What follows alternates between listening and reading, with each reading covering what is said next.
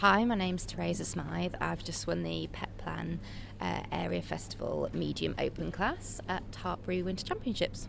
On Brownscombe, Francisco. Congratulations. Thank you. So did you expect this kind of success today? Well, I mean, we all go out to win. You know, I on a good day, I know he's capable of it. So, warming up, he felt really fantastic, and I had a good run out practice last week.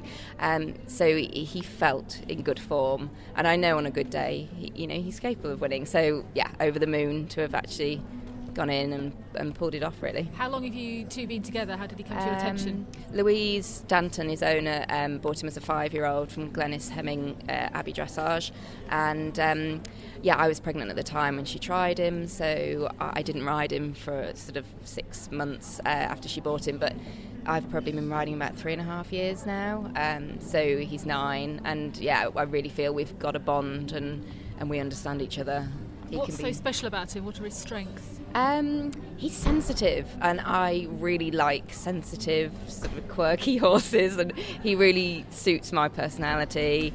Yeah, he feels so good through his back. He's got a lovely soft back, and when I've got him on the side, there's no better feeling. He makes me smile every day. And here, how did he react to the various bits here? I mean, he was outside, yeah. And then you had to come in here for the prize giving, which is a very different kind of atmosphere, exactly. Isn't it? No, outside I was a little bit worried because we were in the arena next to the trade stands, and I thought, we could have problems here. But he trusted me, and I put my leg on, and off he went. So he felt confident out there. In the prize giving, not quite so confident. I thought I might be joining second and third place and going out first, but good. Yeah, nice to just be cantering around. And it is a fantastic atmosphere, but it is very different. As soon as some of the horses, when they don't even want to come through the arch. They don't think, I don't know what to do with all of this that I'm seeing.